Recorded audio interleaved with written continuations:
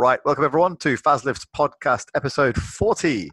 And I have back with me my guest today, Alex Shanaz. Fifth time you're on. Welcome back, Alex. How you doing? Fifth time. Fifth time, yeah. Yeah, awesome. Great to be here. Yeah, and they've all been very successful, so I'm pleased to have you back on. So we thought we'd come back on and have a little talk about current issues. What with everything going on, Alex has been in a great position because he's an online coach. So we kind of want to delve into that angle and see how this has been doing, and perhaps talk a bit about the bodybuilding season as well. Yeah, sounds good. I think we're all kind of in the same boat, so it's a good thing to talk about. Yeah. So let's start with the first question. How are you holding up approaching quarantine? How's it going? Sort of personally and business wise. Let's talk whatever. Okay. Let's start with. So personally, I've had some pretty severe, or I would say like harsh life changes in the last 4 or 5 months. Separated from my wife, and I'm now living in an apartment about 10 miles from the house where my wife and kids are at, and we're splitting custody. I picked them up today. So my life's changed quite a bit even before this quarantine. Yeah, sorry to hear that. And I was adjusting to it while also, which we'll talk about later, pushing towards the physical businesses that were a cafe and a print shop inside of a gym, basically. So we were working extremely hard on getting that open. Right before the quarantine happened in our state, we were 2 days from signing the lease. Wow. So we're basically on hold. So on a personal level, it's extremely difficult for me to not have a clear understanding of where I'm going and when I'm doing things. All the things I've been planning for 18 months, 2 years. Yeah, I mean, I've seen the pictures, and you've been making great headway on the project. You know, the cafe inside the gym. It looked amazing. That your ideas were awesome, and your printing business looks spectacular. Yeah, so we've had like meetings probably 3 times a week for 2 hours on top of our regular work. We really put it, and then we have individual homework where we come back to the meetings. And when I say we, it's my partner, Mark, and we have a new partner, Stan, who's a logistics guy, excellent logistics guy. And we brought him in. And so the meetings are intense, and we've worked extremely hard. So it's really frustrating to just be sitting here looking at, we're about to go sign the lease. Funding is all but a slam dunk. It's very, very good business plan. We're very solid. And now we just sit and wait an indefinite period of time with no real understanding of what the world's going to look like afterwards. So how does that work from a business point of view? Is everything literally just on hold? Because I know here, when it comes to property, everything's pretty much on hold. So is it the same situation? I think it's state by state here, but right now in Massachusetts, there are no new real estate transactions. Yeah. So you're not allowed to make an on-the-books real estate transaction. We could technically get in there and start doing a build out quietly, but we just decided not to until we know really what the scope of this is going to be. Yeah, and how long it's going to last for, right? Right. Yeah. Right. I mean, Trump has said that he wants the economy back up running by Easter. Is that right? Did I read that right? That's the most insanely stupid thing I've ever heard. Yeah. I'm saying that with a high degree of British skepticism there. Yeah. No, I don't follow anything that Trump's saying. I don't follow much of what's being said by the governor or any of that, other than just people sending me updates like, hey, you can no longer go to the gym. Hey, you can no longer do this. Of course. Here's what you're allowed to do and not allowed to do. That's all I pay attention to. I have very, very little confidence in any government official to A, tell the truth, and B, fix anything. So I think it's vastly up to the rest of us to handle, how to stop the spread of this versus, closing down businesses and staying home, because as we see here, people are not staying home anyway. Yeah, this is true. Yeah. So I suppose we'll talk about perhaps how we see quarantine ending and all that kind of stuff, maybe a little bit later on in the podcast. But what I wanted to ask you was, so business wise, so obviously you've got this new physical business, but the online business, how's that going? What are you seeing there? All right. I'm going to finish up the last question though, because I didn't really answer it. Personally, I have, and I think it's important to answer it because I think a lot of people feel the same way. I have days that are really super fucking hard. And I struggle. Like yesterday or the day before, I don't remember which day. I think it was the day before yesterday. I basically just was unable to get off my couch and do the things that I had to do, like simple things like like pay a credit card bill. I had one credit card that wasn't on auto pay, and it was sitting next to me, and all I had to do was log in and pay it, and I was just staring at it like it's fucking $27 or some stupid shit. And I was just like, I don't want to pick up my computer. And I turn on the TV, and I'm like, I don't want to watch the TV. Like I barely watch any TV during this. And I'm like, pick up a book, and I can't read 3 sentences. So I'm mostly just in my feelings about everything, and it all really comes back to, for me, the unknown quantity of or the unknown nature of the future. I think we all just kind of take for granted that we know certain things are going to be happening every day, and when you don't know that, it's really tough. So some days are really hard, and some days I'm extremely motivated. It's never been easier to diet than now for me. Okay. How have you found that? Because I've actually found it harder to keep myself out of the fridge because I'm spending more time.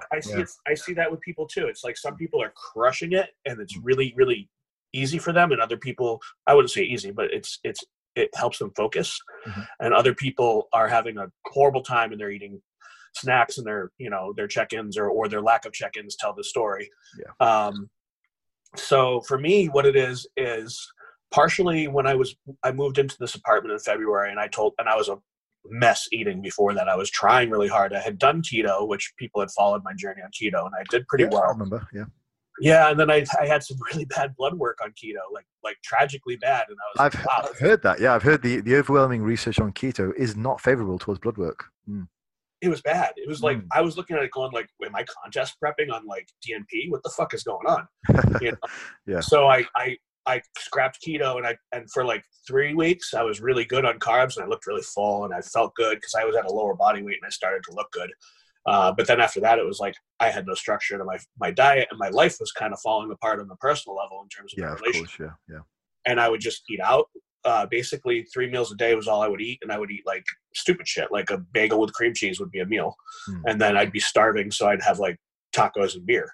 The usual cycle. So the usual stuff. So for me to get back into this apartment or get into this apartment, I immediately started food prepping. And then once the quarantine happened, I can't go get food. I'm never the type to go pick up takeout and eat it alone. I would never do that. Yeah, it feels strange, doesn't it? No, I have no interest in it. I'd rather just cook my food and eat at home and whatever. Yep. So what I am interested in, what I've always been like, is I like to go to a bar, sit at a bar, eat some food, talk to a few people. If I'm alone, I'll chat people up, whether it's the bartender or whoever's next to me or whatever. I'll just talk to people. And I like that atmosphere. So I'll often do lunch that way. Not being able to do that, I've got 24 meals in my fridge, and I just rock through them, and I barely have to think about it. The worst thing I'll do is when I have my kids, I'll have a McDonald's meal with them. And really all I'm doing is eating a couple chicken nuggets and a cheeseburger that they leave. So it's like even my cheat meal is probably half the size of what my regular meals used to be. So I've managed to drop about 12 or 13 pounds in like a month. So just to reverse back a little bit and quiz you about this a bit more. So since you moved out of your house and into an apartment, have you found perhaps you've been a little bit happier in a sense, which has perhaps helped adherence to the diet? Perhaps was there a bit of stress eating before? I have a lot of reasons to be happier. Yeah. I don't know that I can quantify it as happier because there's a lot of stress going on in everybody's life, but definitely in mine. So I'm definitely stressed, but here's the thing that happened before I moved out and before my ex and I had really come to terms with moving on.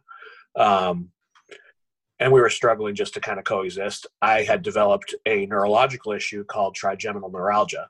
Okay. And interestingly, like I went back and somebody sent me a horoscope on my name and my horoscope, and it literally said like prone to nerve and facial nerve problems. And so this is exactly what happened. And it was excruciatingly painful. So it's like a condition that your brain tells you that your nerves aren't firing properly. And there's 3 zones in the side of your face that just kind of become electrified.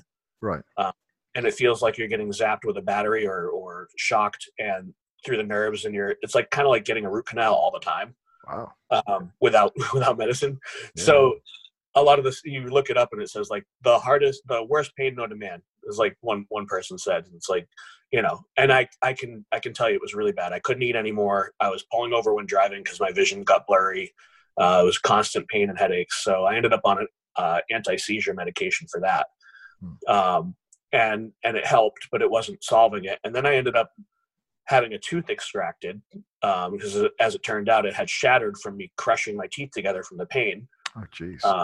So I had my last molar extracted in the back of the bottom of my mouth, and then I moved out, and the pain went away, and I haven't needed the medication at all. So maybe I'm less stressed from not being at home, or maybe the tooth extraction helped. But whatever it is, it made a clear difference. And I have a new relationship. I am happy in it. It's the beginning of it. So it's, it's not like I can, really talk about much there, but sure. Yeah. That's I'm really good. happy. It's good to know really you're happy. With That's the good. That's I'm really happy with the way we get along and how we're able to relate. So I don't have the relationship stress isn't there. It's the opposite. I think, I don't know if you're the same as me, but when you go to a new relationship, you kind of learn lessons from the previous one, and not only how they were to you, but also how you were to them. And you can help to, do you know what I mean? Because it's one of those things. No one's ever completely at fault. And I think if I hear a guy saying, "Yeah, my girlfriend's a complete bitch," and it was just her fault, it's like, yeah, he's probably embellishing the truth a little bit. So there are things that we can learn about ourselves moving forward into other relationships. No, and the thing is that in my new relationship, we don't even talk in that type of language either. Yeah. We don't blame anybody. We actually openly talk about what we think are our own flaws and what we've done wrong, like you said. Mm-hmm. And it's, it's quite a bit of a different aesthetic and pace for me from not being able to talk about things to being able to talk about anything. It's important, man. It's important. I mean, I'm not very good at that either, opening up and stuff, but I've recently had to do that quite a bit for various things. And I was very resistant to it, but ultimately it's helpful. Like, they say no man's an island, and it's true. It's true. So personally, I've been having good days and bad days. I would say more good than bad. I would say like 2 to 3 good ones, and then I'll have a rough day. Yeah. A lot of it has to do with when my kids go home and I have to come home and sit on the couch. I've never lived alone in my life until now. Yeah. I moved into college and I went into a dorm, and then I got a roommate, and we lived together until I met my first wife. And then we moved in together, and we were together for 10 years. When I moved out after we got divorced or separated, I actually drove back from Colorado all the way home. That's a great story, by the way. I can tell you that one on the pod. It's a crazy story. Crazy story. So basically the cliff notes on that is married really happily for 9 years. Mm-hmm. One day you're not happy, decide to take a break, drive home, and never see her again. Oh, wow. Yeah, there was no resolution. That 9-year itch is quite scarily accurate then. It was, it's pretty wild. So when that happened, I moved in with a friend, and I expected to be there for 4 to 6 weeks, then go back to Colorado, and it didn't happen. So I was crushed and just ended up like living on an air mattress in his house for like a year until I met my second wife. So I wasn't really alone then. And then I met my second wife, and we ended up moving in, and then now there's now. So I've literally moved from home to school to relationships to now. And so getting home after I drop my kids off, a lot of people will be like, "Oh God, this is so nice. I get some time now to do whatever I want to do." And I just sit there and like freeze, and I get really sad. And I'm like, I want people around me. I'm so used to it. Yeah. Of course. I don't even need them to talk to me. I just want them to be over there. Yeah. I definitely think that's something I would struggle as well. I've always been around people, always had a lot of family around me, so I think I'd struggle with that isolation as well, for sure. Yeah, so I think there's probably a lot of people who feel that way right now, that are like, even if they're in relationships, they don't live with their their boyfriend or girlfriend. Yeah, well, I was going to say I've been struggling. I'll be honest. So I've been struggling with it. I mean, I've got a lot more free time on my hands. Because normally I'm super busy. So I've got work after work. I've got gym. I've got various other projects. I've got my business as well. So I'm pretty much busy 7 days a week. I don't really get the time to stop. Now, this whole thing that's happened is just put a stop on a lot of things. So I've got so much more time in my hands. I feel like I'm so much more needy in my relationship, Yes. And I really try not to be. Yeah, I know, it sucks. I mean, my girlfriend likes when I'm needy, but I just feel like trash when I'm demanding someone's time just because I Right. feel bad. Yeah, absolutely. How do you feel about your motivation? Like, I'm just like you. I'm really busy all the time, and it's not hard to be motivated because I have to do one thing to get to the next. Right now, I'm like I need to sit down and do a couple of things, and I can't get the ball rolling a lot of the time. How do you feel about it? Yeah, it's a funny one. I mean, while I've said I've always been around family, I do tend to still isolate myself. I'm a bit introverted in that respect. So sometimes I can have people overload, and those can be even my own family. So I might just go upstairs and just chill out and hang out for a while by myself. So I don't necessarily mind it too much right now.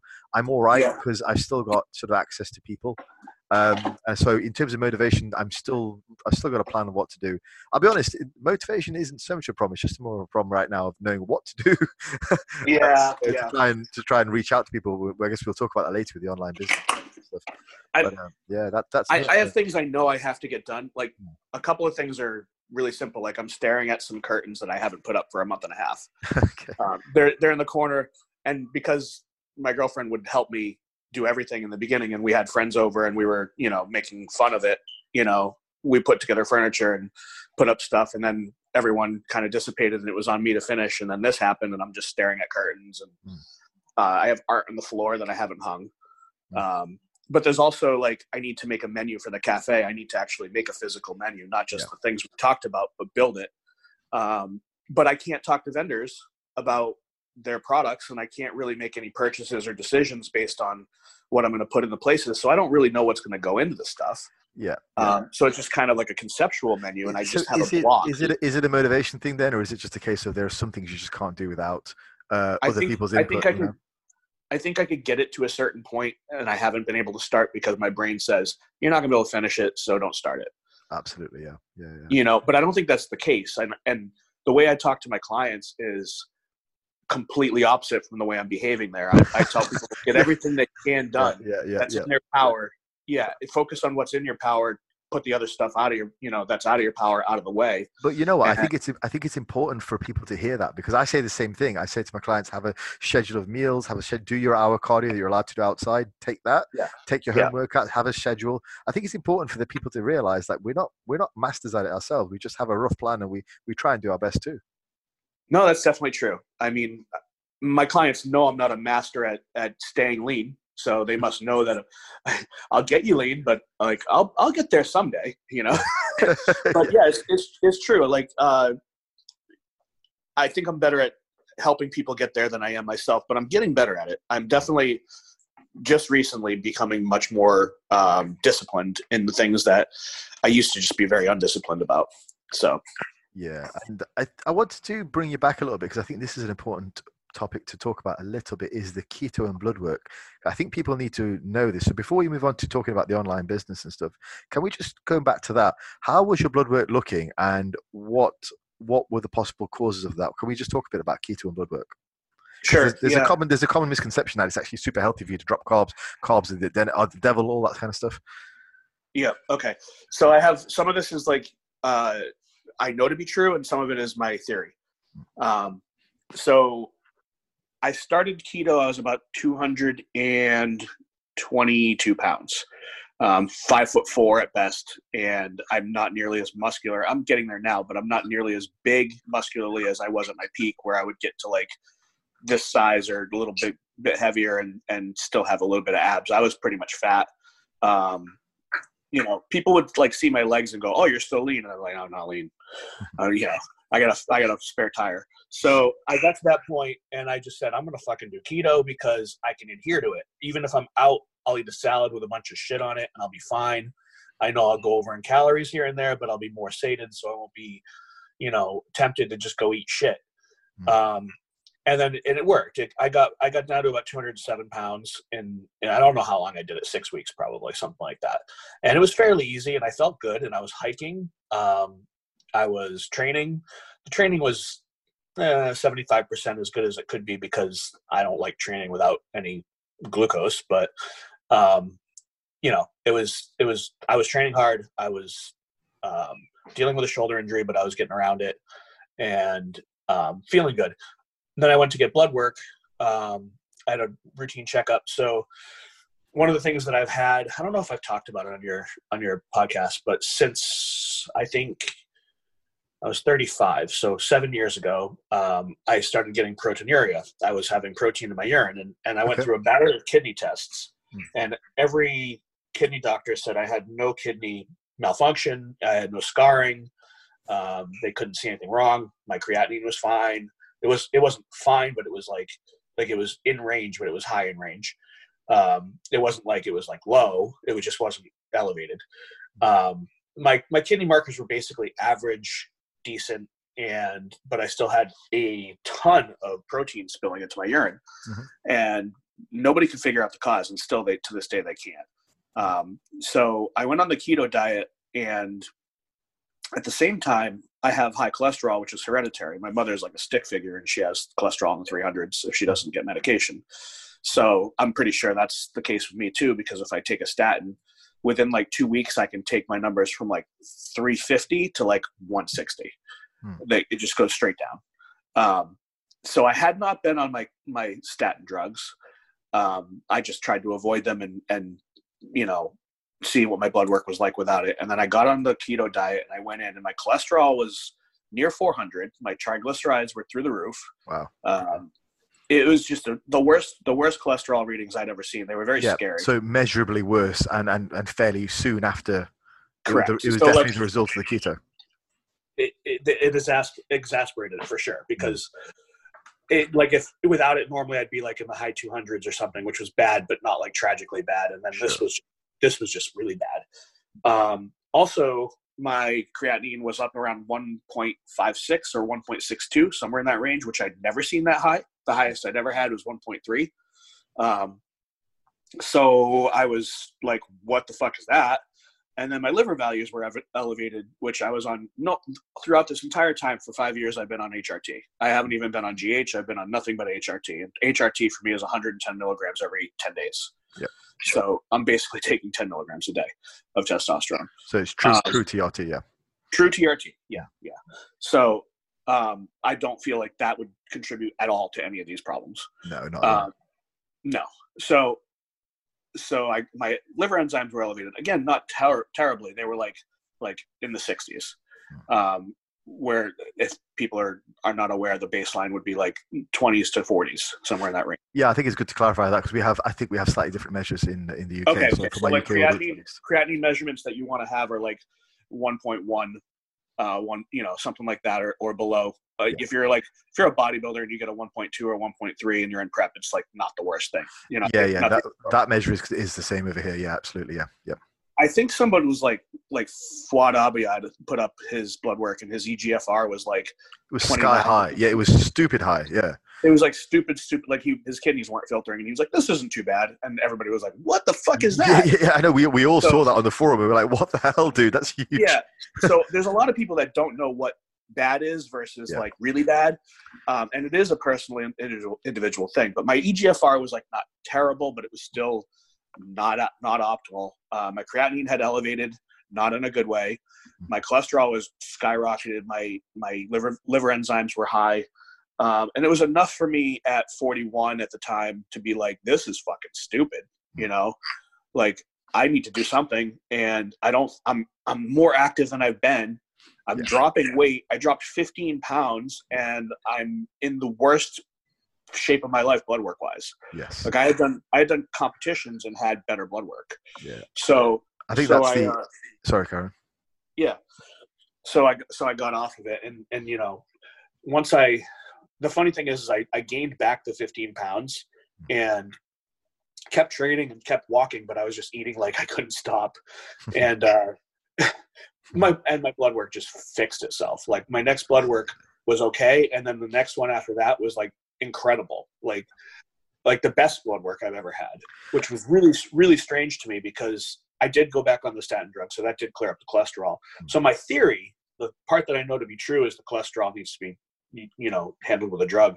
The part that I have to be a theory, and I don't know if this makes any medical sense or not, because I've said this to my doctors and they look at me like I'm crazy, but I think there's something to it. My theory is that when you have high cholesterol, you got a lot of oily shit in your blood.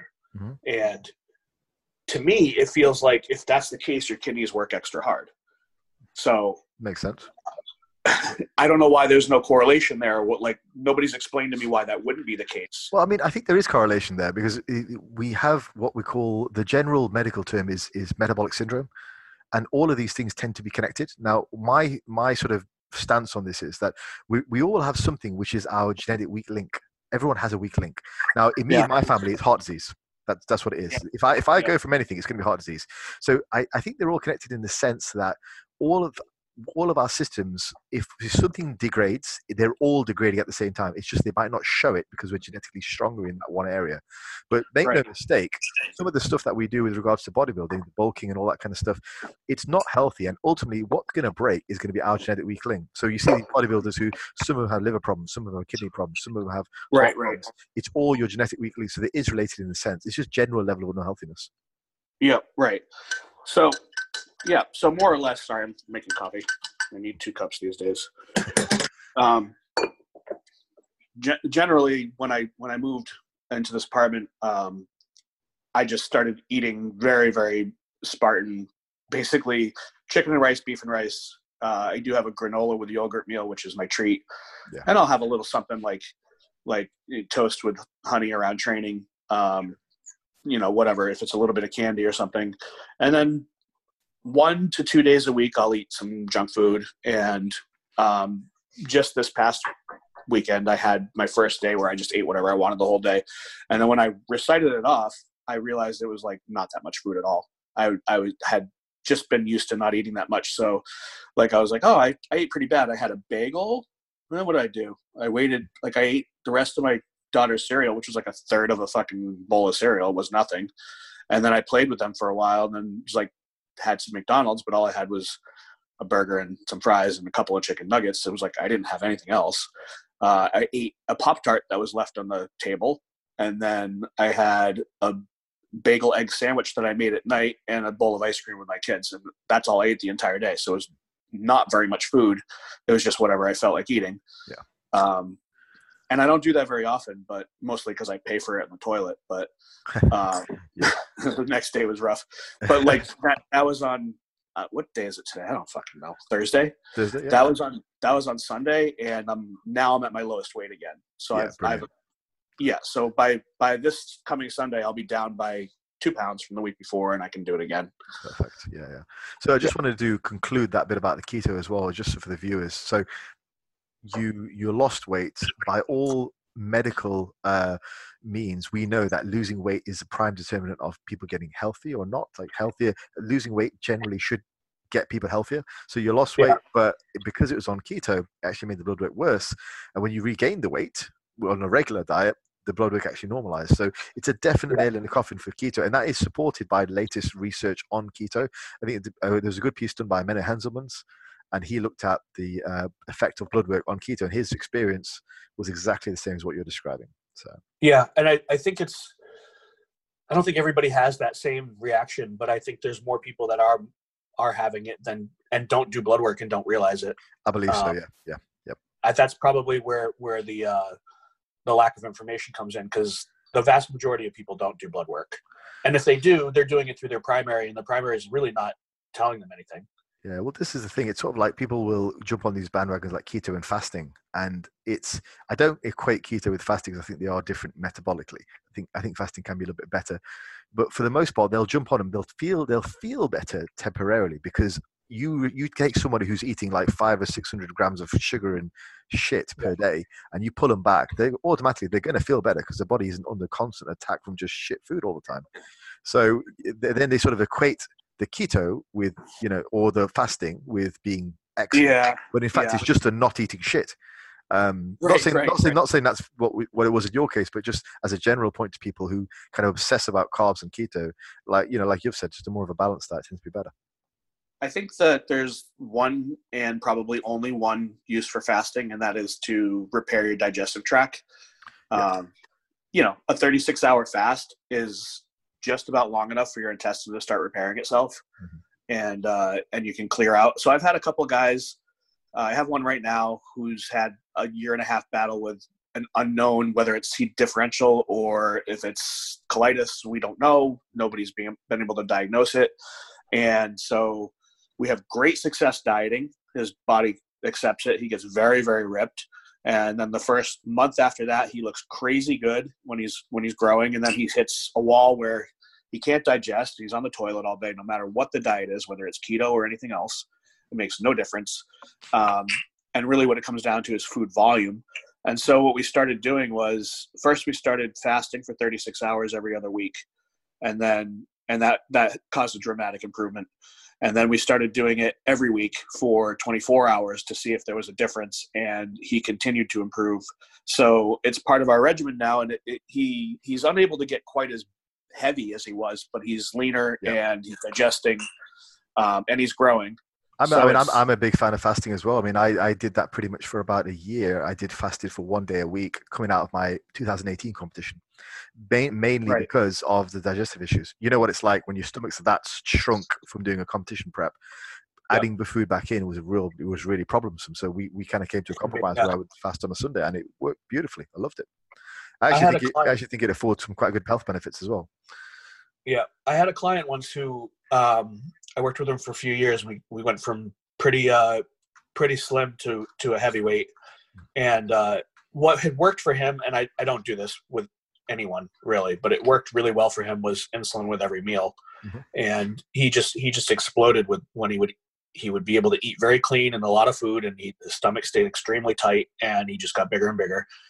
And towards the end of when we were working together, he was starting to get concerned about his glucose levels, and he didn't know how to stop using insulin or stop doing what he was doing and back out and not have a problem start to escalate. Mm-hmm. So he settled on fasting as the solution. And at the time, I didn't really agree with it because I thought we needed to kind of revamp and start over versus just fasting. And the reason for that is because at the end of the day, he ended up eating the same amount of food in a short window. Yes. It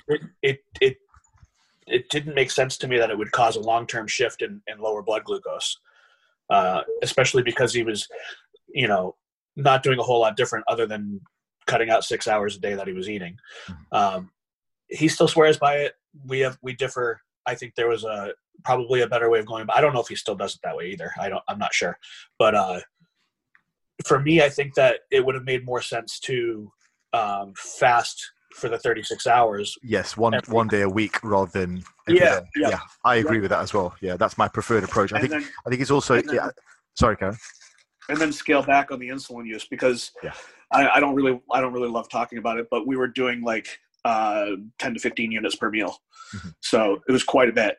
And again, I don't do it with anybody. Like nobody else has this protocol. It was completely individual to him, and he responded great on it. And most people will not. They will have problems. The only other guy I know who does something similar is Joe Jeffries, who is. I actually don't know what Joe's doing, but he's quite a fan of fasting, and also he obviously loves his Slin as well. So I'm pretty sure he does similar protocols. Reading Joe's stuff makes my head spin. It's very complicated. I read it and I go, what the fuck? I don't know. I don't know, man. Like, I know. Okay.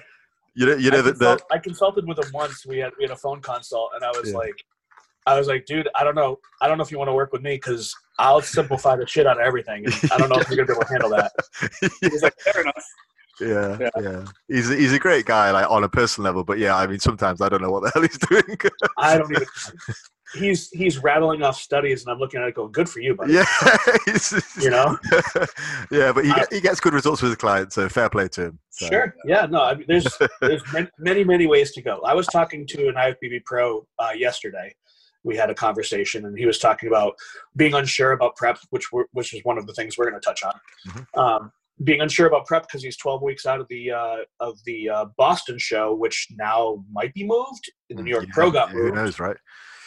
Right, and he's basically like, do I get ready for the show or what do I do? And we were talking about protocol, and I was talking about Chainsaw because they know each other, and I said, a lot of people wouldn't believe that we don't really put anything in that's harsh until like the last 6 to 8 weeks. Like there's really nothing in there but test and mask. Yeah, I mean there's really no need for it until that point, right? Well, I don't think so, but it's not normal. A Yeah, lot it's of not. guys A lot of guys are loaded up like, from 16 weeks out. yeah, no, he's like, I know guys that are on DNP and Clen and T3 from like 16 weeks out, and they're using tren and they're using this and that. Like, we don't even use T3. You know, we use it if we have to, if the metabolism suffers, but other than that, no. You know, like and so he was, you know, that's what he was talking about, is like, a lot of people don't realize that the consistency and the time has so much more to do with it. And we used to hear that when we were young, and when the pros would say it, we were like, fuck off, man. Like, yeah, what's the secret? you don't look like that for being consistent. But the truth is they do. I mean, sure, there's a lot of testosterone. Like, they're not taking 400 milligrams like they're saying. But they're also probably just like cycling in Primo, cycling in tren. It's like, you know, just keeping the test as a baseline or moving it around slightly. Some of the guys like DECA. So they're probably not doing anything too fancy. And, you know, depending on the size of the guy and the genetics, they're doing anywhere from like 1,500 milligrams to 3,000 most of the time. And that's a fucking huge pro. Yeah. So if you're a middleweight competitor, you could probably get away with doing like 800 to 1,200 milligrams for most of your prep, you know, and total gear use, no orals, you know, very little fat burners, and then put the stuff in at the end, and you start to really look fucking good and be the same weight right at the end. And that's, you know, that's kind of it's not a secret, but that's kind of the method. So, you know, when I see really complicated stuff, I go, your body's not going to assimilate that the way you think it does on paper. I just don't see it happening. I think your body's just going to get very, very convoluted and maybe sick and overloaded. Yeah, I totally agree. I was just about to say as well, having looked at Chris's posts, you know, Chainsaw, the level of consistency is amazing there. I love that. He detailed what a typical day of eating about a week or so ago, and I just commented underneath, like, this is the stuff that people won't do. Yeah. It's like you're saying, you know, it's a lot of it is that day in, day out hard work. Yeah, I mean, I got guys that are.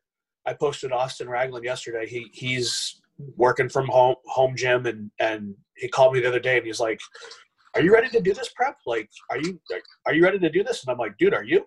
And he's like, "Yeah, I'm good. Like, let's go." Yeah. So like, there's some guys like that.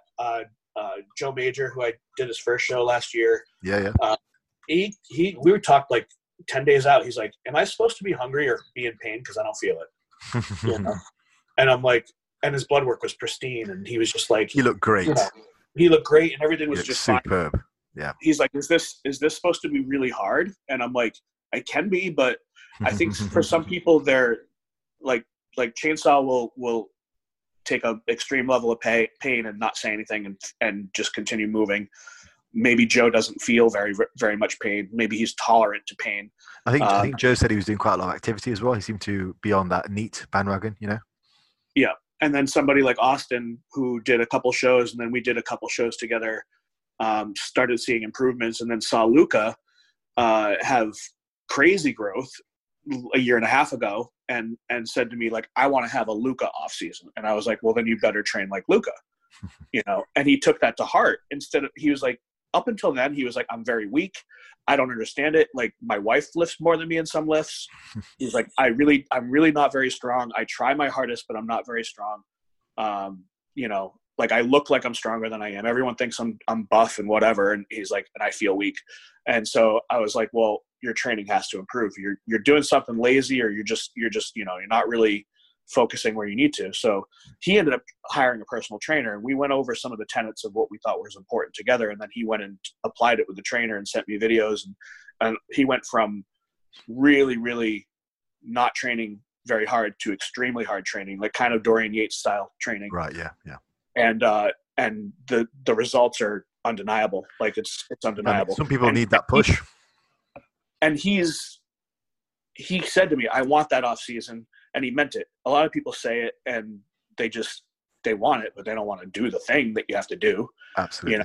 So when this quarantine happened, he was like, well, I just went and picked up a bunch of weights from my uncle, and I'm doing it at home, and here's the videos of me doing it, and tell me what you think I should do different. And I started making a training PDF, at-home training PDF that I was giving to my clients. So I'll write another one for this week. We're just kind of giving people guidelines of stuff they can do. Fill a fucking gallon of water with sand if you want a 12-pound dumbbell, you know, stuff like that. And so some people are like, sure, and they go outside and they fill it with sand, or they find some pennies and make a 44-pound dumbbell. It's like some people just do it, and other people are like, yeah, I don't know, I'll use bands, you know. Yeah, I've sort of definitely experienced a wide variety in response, because I think the program that I've put together for my clients is pretty comprehensive. I've given them a list of sort of a drop-down click menu of a variety of different exercises they can do. So it opens up a wide range of things they can do to formulate a training block. I organize my training into blocks. And it means they're given that same level of consistency as they had prior to this whole quarantine happening. But the response to that is definitely different. So some people need that gym atmosphere. Some people just find the unknown or the new to be quite unnerving. There's quite a lot of psychological play at work. Yeah, I think there is. There's, you know, it's a lot of it has to do with your own psychology, personality, your station in life, maybe. Mm-hmm. Like some people are a lot more privileged than they realize, and it's not as important to them as maybe they say it is or they think it is. And then other people might be fairly privileged and have a chip on their shoulder still. And they want to prove something to themselves or to others. And so I don't think that there's anything wrong with either thing. Like I don't think there's anything wrong with not being quite as into it as you thought you were, and finding other things that motivate you or fulfill you. I really don't. I used to be like, oh, you're a fucking pussy, you know. Yeah. Now I'm like, now that I'm 42, I'm like, you know, maybe they want to like brush up on their chess game. Maybe they really fucking enjoy chess and this is a good time for it. Maybe they want to play online poker. Maybe they want to do some calisthenics and walk with their family outside, and that's going to be the time well spent for them. Maybe bodybuilding isn't like their focus. So. I'm similar in that respect. I think I would have been a much worse coach about 15 years ago because I was that single-minded towards, and I just expected everybody else to be the same. So, yeah, not the healthiest approach. Well, part of it is they come to you for a result, and then you're like, "Here's what you got to do for the result," and they're like, "Yeah, that sucks. I'm not doing that." And you're like, "What the fuck am I doing here?" Yeah. You know. So sometimes I can shift my focus to help them towards the thing that they really did want in the first place, and they didn't ask for, but they did want. And sometimes I'm able to do that, and other times I find myself to be no longer a good fit for them because maybe they're just not quite sure what they want, and they keep changing, and I'm not really improving anything for them. I'm just giving them protocols that are taking me time and their money, and then they're going, that's really great. And I've had a lot of those people that keep coming back over and over and over, and they keep coming back, and they're like, okay, I'm ready now. And I'm like, are you sure? Are you sure? And they're like, yes. Like, I've always wanted to do this and that. And then 3 weeks in, they're like, I'm at a festival with my friends and I'm never coming back. Oh God. Yeah.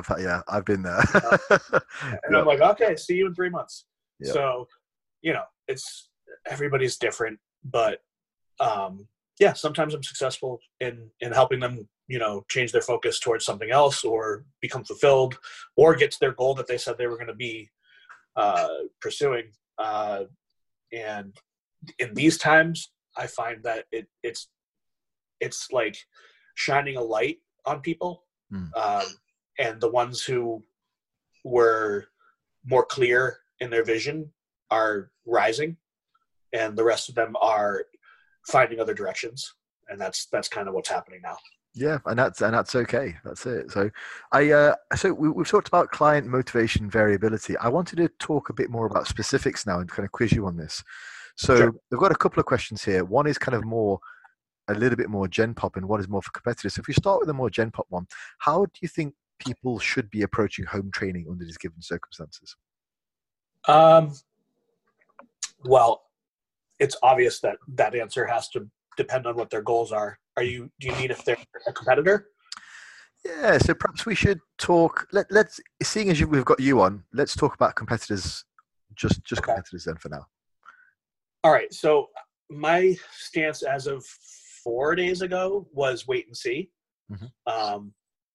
I got online and I've been making videos of myself talking and sending them to my clients. Maybe they need to see somebody. Yeah. I've been doing the same thing actually. Yeah. Yeah.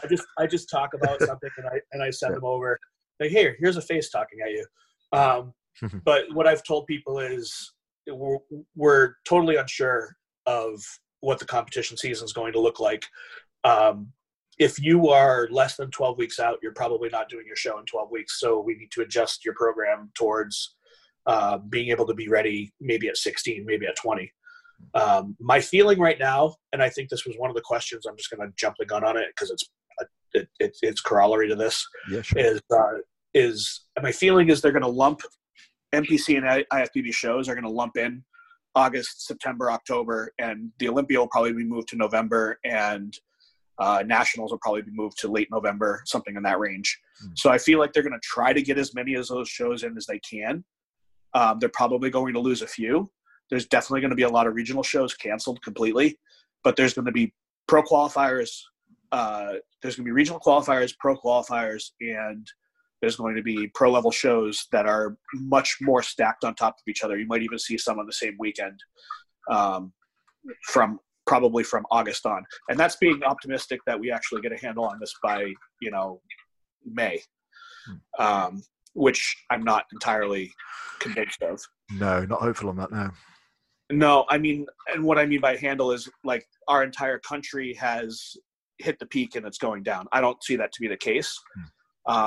I think that the East Coast might be on the other side of it by June, July. And you might be able to see East Coast shows in August, September. I don't think you're going to see the Olympia in Vegas in September. I don't think you're going to see anything on the West Coast happening until later in the year. So they're either going to have to move the venue or they're going to have to make it later. I don't think they're going to cancel it. And that's unless there's like a mutation or some sort of change in this virus where people start getting reinfected or worse infected, or it becomes more infectious. Which we haven't seen yet, but it seems to be kind of ripping through and then dying down. The other thing is, I don't believe China's numbers whatsoever. I think what offers a glimmer of hope is how South Korea have handled things. So sure. I used to live in South Korea. I still have friends over there, and we kind of talk. And from what I know, the government pretty much immediately sent out tests, and we're testing everyone on the scale of something like ridiculous. The scale that the UK want to test, they were actually doing it from the first week. They've already managed to flatten the curve, and their numbers are declining. So they've already got it under control. The biggest issue that we had here at the UK, at least, was that we just refused to ignore that we refused to acknowledge it was a problem, and then secondly, we're still not testing people. Right. Well, we also don't yet have an antigen testing where we can tell if somebody's had it. So that hasn't come. If that develops and we can test everybody for whether they've had it or not, you might see some relaxed attitudes. Not relaxed attitudes, but you might see some like lifting of the sanctions based on like the amount of population that has had it already. Absolutely. Yeah. Well, that's it. I mean, seeing as the tests are being, I mean, I don't know the situation in the US, but seeing in the UK, tests are being rolled out a lot later than they really should be. So that's the case everywhere. So it may well have to be a case of let's have tests. Everything's being done 2 weeks too late. Exactly, 2 weeks too late, and 2 weeks is a long time in this kind of thing. You might as well not even do it. Exactly. This is what I'm saying. So you may well need the tests which show whether people have had it, not whether people have got it. Our numbers in Massachusetts, I'm going by Massachusetts because I can see them every day. The numbers by Massachusetts show that like the rate of infection is doubling every day and a half. It's like really fast. But what it's not showing is how many people have cleared through and gone home. It's showing like how many people are in the hospital, how many people are under review, and how many people are past it. But the under review is the vast majority of the people in those numbers. So it's like if there's 7,000 cases, which 7,700 yesterday was the number, and it was like 4,400 2 days ago. So if there's 7,700 cases as of yesterday, it was like 4,500 of them or more were in review, and then there was like 500 hospitalized, and then the rest were home or deceased, which was 112. Now the thing I don't understand is that they're saying morgues are overflowing with bodies, and they're setting up clinics and hospitals at universities. The numbers don't make sense to me that there's only so many people being treated for it, but most of them are at home. And I mean, I can provide some light on that because I'm on the WHO website right now. I'm going to bring up the numbers for America, and I'll bring up the numbers for the UK just after that as well. So Okay. this is the numbers in the last 24 hours. So in the last 24 hours across the entire US, there were 22,559 cases identified in just the last 24 hours, and of those, 452 were unfortunately deceased. So if we do a sort of a percentage of that, but that's not of the new ones. That's 452 deceased. No, that's 452 of the last 24 hours.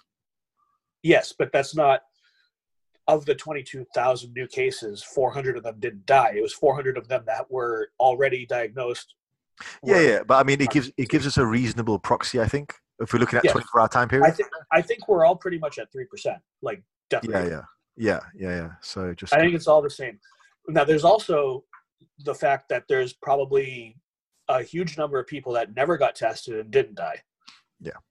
Oh, of course, that's definitely true in America. Do you know how many people, myself included, got really sick and that I've talked to and just got through it?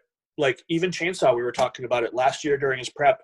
He's like, his symptoms were difficulty breathing, pain in his lung, fever, and a cough and a dry. Like he definitely could have had COVID-19. Yeah, well before anybody else knew. That is one of the theories just going around, and I just speaking for myself, I noticed that I did have 2 particularly bad bouts with flu this year, and I normally maximum get 1. Well, the pain in his lung has but the thing is that at the moment that's all very much speculation until we get the test. Sure. So that's the unfortunate thing. It would be good to have those tests. Right. So he could take an antigen test and it would say, yeah, you've had it. Right. You know, and we could, within a fair amount of reason, figure out when that was. Yeah. But that's not the case. So anyway, the numbers tell you something, but they don't tell you enough. And the response to the thing is very strange to me. Like the way that we shut everybody's businesses down, but still allow everybody to go interact doesn't make any sense. Just keep the businesses open if that's the case. Just run the numbers on that. We're gonna crash the global economy, and I like the old conspiracist in me goes, well, if that was your goal, this is how you do it. You know, like I just kind of go like, this would be the playbook, right? Yeah, I just ran the numbers on the infection versus death rate in America over the last 24 hours, at least. If we take those as proxy numbers, it's roughly 2%. In England, in the UK, altogether, it's 12%. That's not a very good rate. You're at 12% death rate. Yep, out of the total new confirmed cases over the last 24 hours. So, whereas America, no, that's not accurate. You don't want to look at the new cases versus the death rate. You want to look at the total cases, because you're looking at how many people total have been infected and died. I'm not sure that would be any more accurate though. Sure it would, because the people who are just infected might die later. You're looking at the total of it, not just the new people. Anyway, I noticed they're both numbers for the last 24 hours, you see, and it gives us a reasonable percentage is what I'm trying to say. Okay. But there could be an increase, there could be a hockey stick increase in people being infected and not yet seeing the deaths from that. Could be. As I say, the numbers seem to be relatively consistent now. Okay. Overall, anyway, it says about 7. I noticed that Germans aren't dying. They're like fucking strong. They're a bunch of Terminators. They have the lowest death rate, and I noticed that America's decent, but pretty much in line with many countries. And then there's like Italy and I think it was Spain were horrible, like really bad. Yeah, Italy really bad, Spain really bad. After that is France, and after that is us, UK. I guess it's just a lot of an older population. Yeah, Europe. Yeah, I mean after that you've got places like Iran. We all die way earlier than that, so you know, Europeans, you guys live to be 65 to 80. So well, they do say that's the problem with the Italians is there's a lot of very, very old. The problem is they're living too long. We just work until we die over here. So, So anyway, I don't really know where we were going with that, but that's the death rate thing seems to be about 3% worldwide. You know, which is enough to scare people, especially with something being really infectious and no real treatment happening.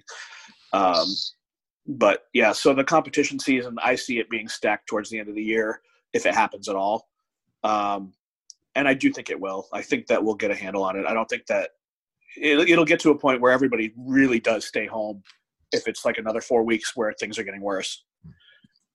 You know, nobody will want to go anywhere anymore. Yeah, I think so.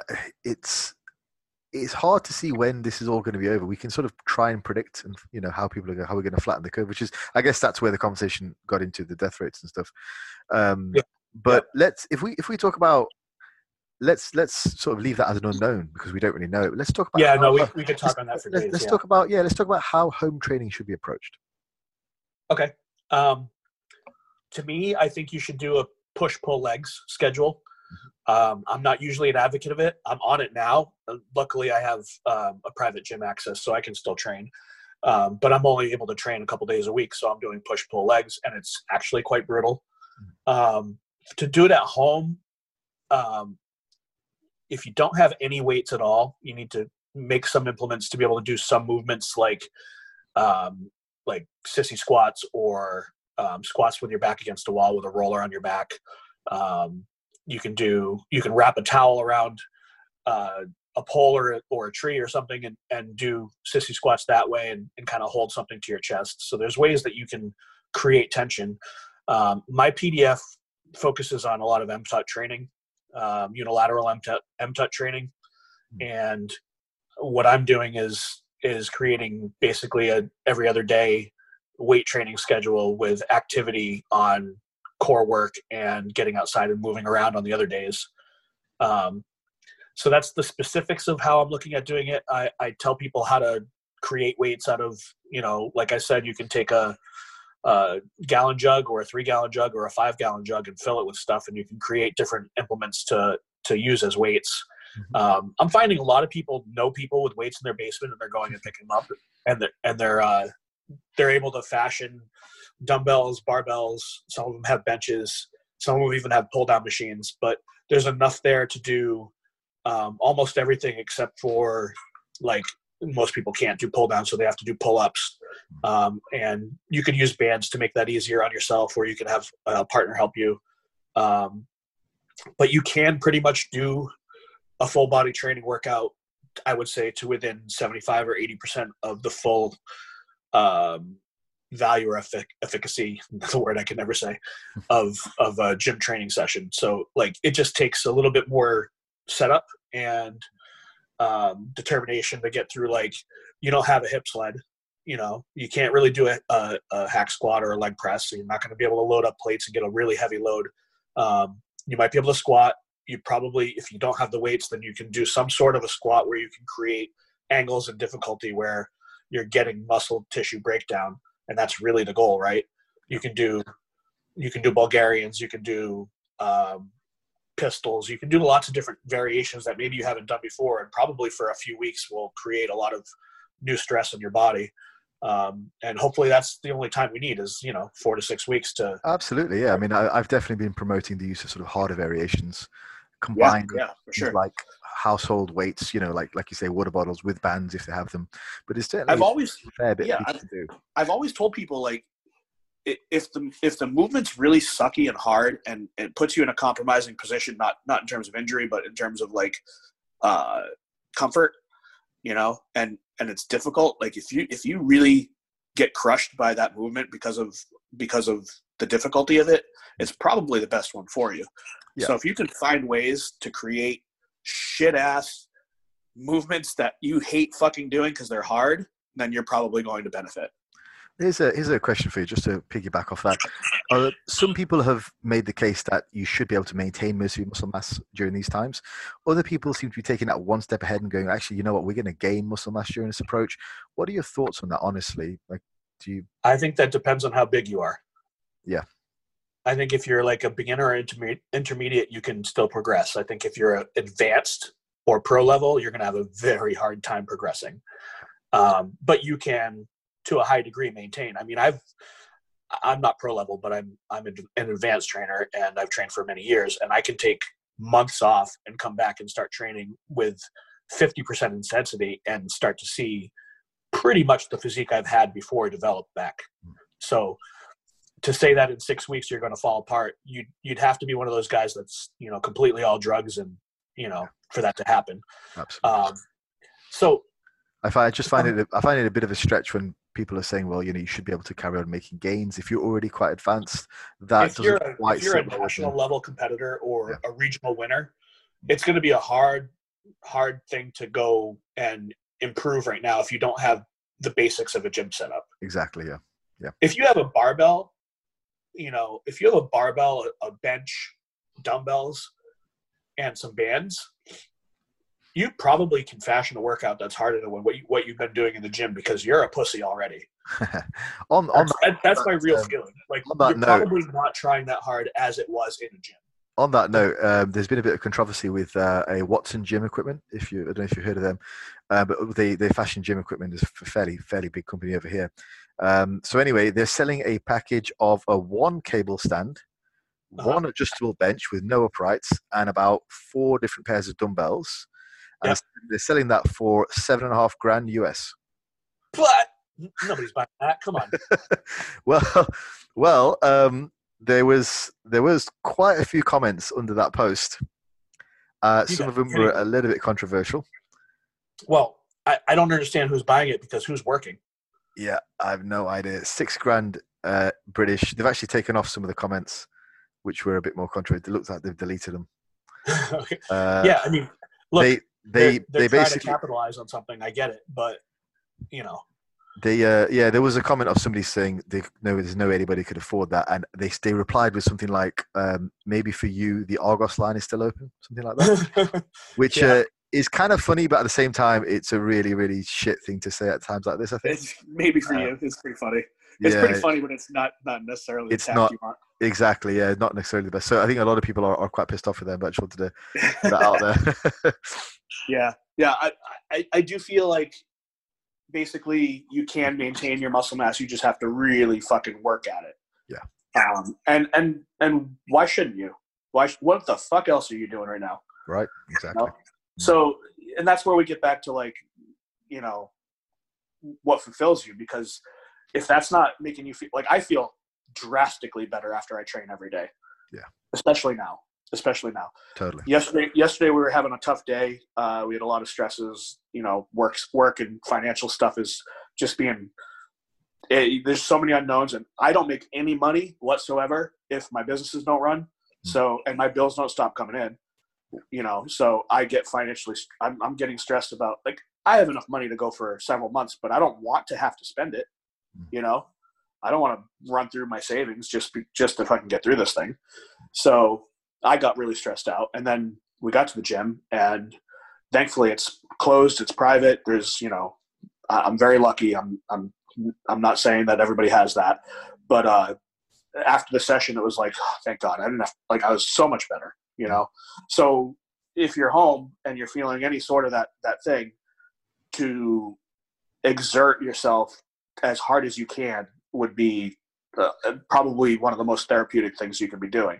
So it's really important in my mind to include that, and to be disciplined about it. And that's why I've said on my story yesterday, I want everybody checking in 2 to 3 times a week. It's like, they're like, well, I'm not getting any better. And I'm like, yeah, but you'll be checking in and you'll be talking to somebody about it. Maybe it'll get on your mind, and maybe you'll just decide to train today instead of not, and that's the whole point to me. Like, maybe you won't get better, but maybe you'll stay the same. Maybe you'll feel better, That's my goal. Well, that's it. I think I've sort of been checking in on my clients a lot more frequently, just to make sure everyone's all right. It's still kind of part of it is mentally making sure they're okay, but also part of it is making sure that motivation is still there. Yeah, I think that's a really important part of what we're doing right now is to make sure that people are mentally okay. You should care about your clients' mental and physical health. Absolutely. I think there's a lot of mental dead space with people, like we were talking about, keeping themselves busy, motivation, all that kind of stuff. And that can be filled with doubts, and then you can spiral downwards. So just trying to keep people on track is quite important, really. Hey, do you have like a group Discord chat or anything? We have a sort of a team private group on Facebook. I had that, and I did it for a long time, but I stopped liking Facebook's format. Yes. So I was thinking about starting it back up on Discord just so everybody could kind of interact a little bit. Discord's great. Yeah, absolutely. I haven't used it, and I just thought about it yesterday. I was like, I really ought to do this. And so I have a way of internalizing a lot of things myself where I don't reach out to people, and I feel like a lot of other people are the same way. And I'd rather have a means for everybody to kind of check in, even if it's for a few minutes, and see everybody else and go, oh, hey guys, what's going on? So I think I'll set that up today. Yeah, it's a good idea. I think it just gives people an outlet because it's such a strange time. It's so weird. Like, we've never had anything like this happen before, and everybody's going through it. It's very difficult to really know what to do or what to say. It's not like the whole world's going on, and the issue is us. It's like the whole world is having this issue. So it's very difficult to really know what to do. So I think certainly leaving some space for people to openly talk about their feelings is a good idea. Right. I think you wanted to ask about the Arnold. I just saw that. That's right. Yeah. So, we can do that now. So let's. I went through with Joe actually what his opinion was of the Arnold and the placings. We went through from the top 10. So I'd quite like to do the same with you because I know you'll have different perspectives on at least a few of them. Because I remember hearing something like reading something. Are we talking about the actual show, like the results, or what are we talking about? I'd quite like to talk about the placings. Okay. Yeah, quite so the top placings. So it's just going to bring up the top 10 again. All right. Let's start. Do we start at the 1 spot, or do we start? Let's start at 10. Let's start with Mr. Patrick Moore. I said very vehemently to anyone who asked me that he should not have been doing the Arnold well in advance of the show. When he placed at the Olympia and created a huge buzz for himself, it was pretty evident that he wasn't going to be a top guy for a year or two, at least. And jumping into the Arnold, which had a crazy lineup, made no sense to me whatsoever. I didn't think he had any time to improve, especially because he's talking about, oh, it takes time. You got to take time to improve. And he's like, well, you had a 3-minute off season. How did you do that? So I didn't think he was any better. Maybe he was better, but he wasn't drastically better. I didn't think he was better enough to have warranted stepping on stage. He didn't peak, which didn't help. If he had peaked, maybe he would have been 6th or 7th, and maybe he would have felt differently about, everybody would have felt differently about him doing it. But I don't really think that's the goal. I think this is a guy who can be a top 3 guy. Can be. I don't think he will be. I think he can be. Why don't you think he will be? I don't think he will be because I don't think he'll put on the size that he needs to be competitive. He's not a very tall guy. He's like, 5'8", 5'9", at best. And the only guys that are 5'8" and 5'9" who have made Olympia runs were like Bonac, Dexter, and Jay. Jay's 5'9", but he was so much bigger than everybody. Yeah. Patrick is not as good as Dexter structurally. He's wide, but legs are not there. He doesn't have as dense a back. He's going to have a hard time with the hamstrings and the quads to get to the size to compete with the top guys. He could get there. I think he could get there, but the first thing he would have had to do would have been to take an entire year and come back to the Olympia. And then with this happening, if I were him, I would have shut it down until the next season and come back like 10, 12, 15 pounds heavier, probably like 10 pounds for real, would have made a huge difference on him. Yeah. So I just think that he missed the mark even doing the show at all. Yeah, that was pretty much my analysis as well. I feel like at some point, despite what he says, he's going to have to play the size game. He's going to have to really slap some tissue. Fucking awesome physique. Yeah, I mean, he's got good lines. I think he, but like you said about the peak as well. So in essence, he came in not only soft but also small, which was a big shame. I mean, he hits back-to-back shows. He did back-to-back shows. Yeah. Yeah. Also, what was I just going to say? I forgot something about him, but I just think that he needs to develop over time. I just feel like his approach should be calculated, and that was a mishap. Mm-hmm. Yeah. Who was 9? I don't remember. So number 9, we've got Victor Martinez. We saw some pretty nasty pictures of his back on the lead up to this. What do you think of him? I thought it was the best Victor in years. Mm-hmm. I think he's years removed from his absolute best. I think there was periods of time, like I remember when Big Ramy won the first New York Pro that he did, Victor came in much smaller after being imprisoned, but was really, really, really sharp and looked really good. Like if he had been able to bring in that level of sharpness with this physique, I think he should have been higher. And I also think he should have been higher anyway. I just think he looked really good for him, but he's old.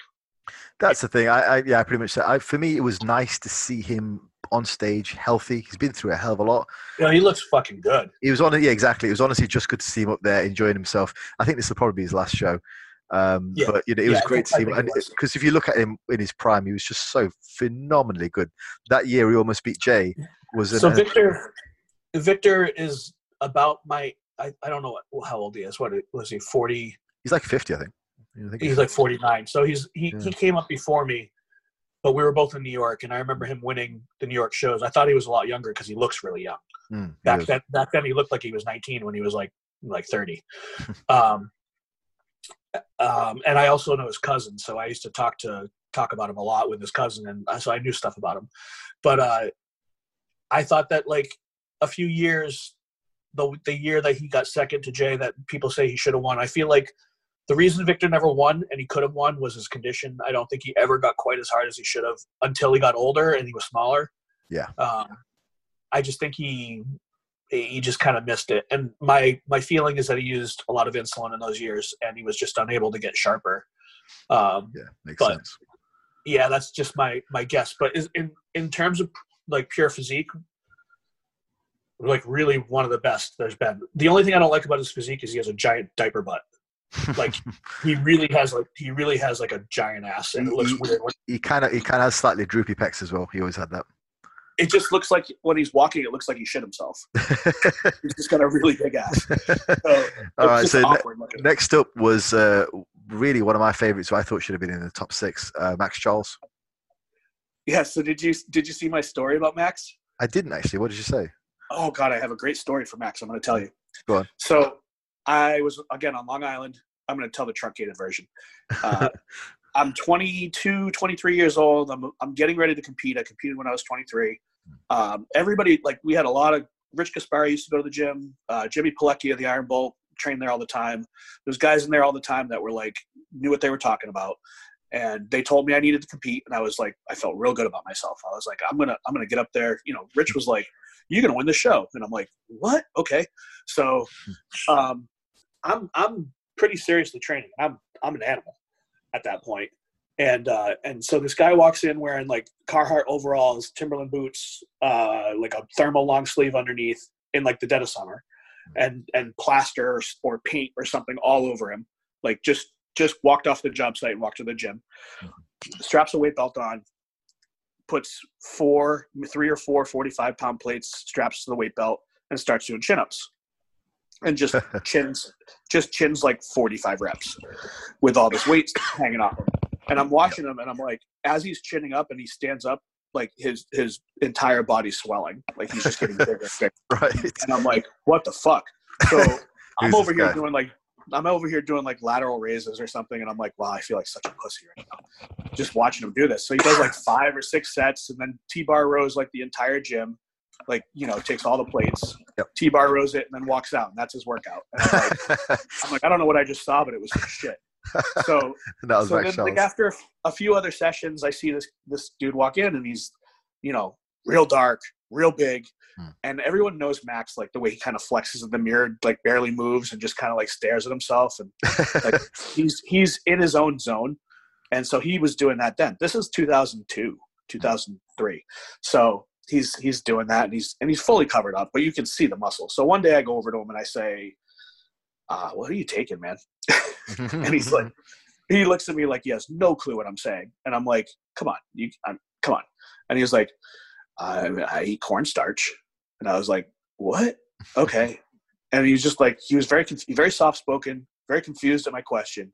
He's like, I eat cornstarch after I train or before I train. Like, I guess his uncle told him to do it or something.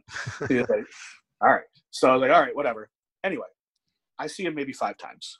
And then, I don't know, 10, 12 years later, he wins nationals. And I'm looking at the guy, and I'm like, I don't really register who he is, but I'm looking at him like, he looks really familiar to me.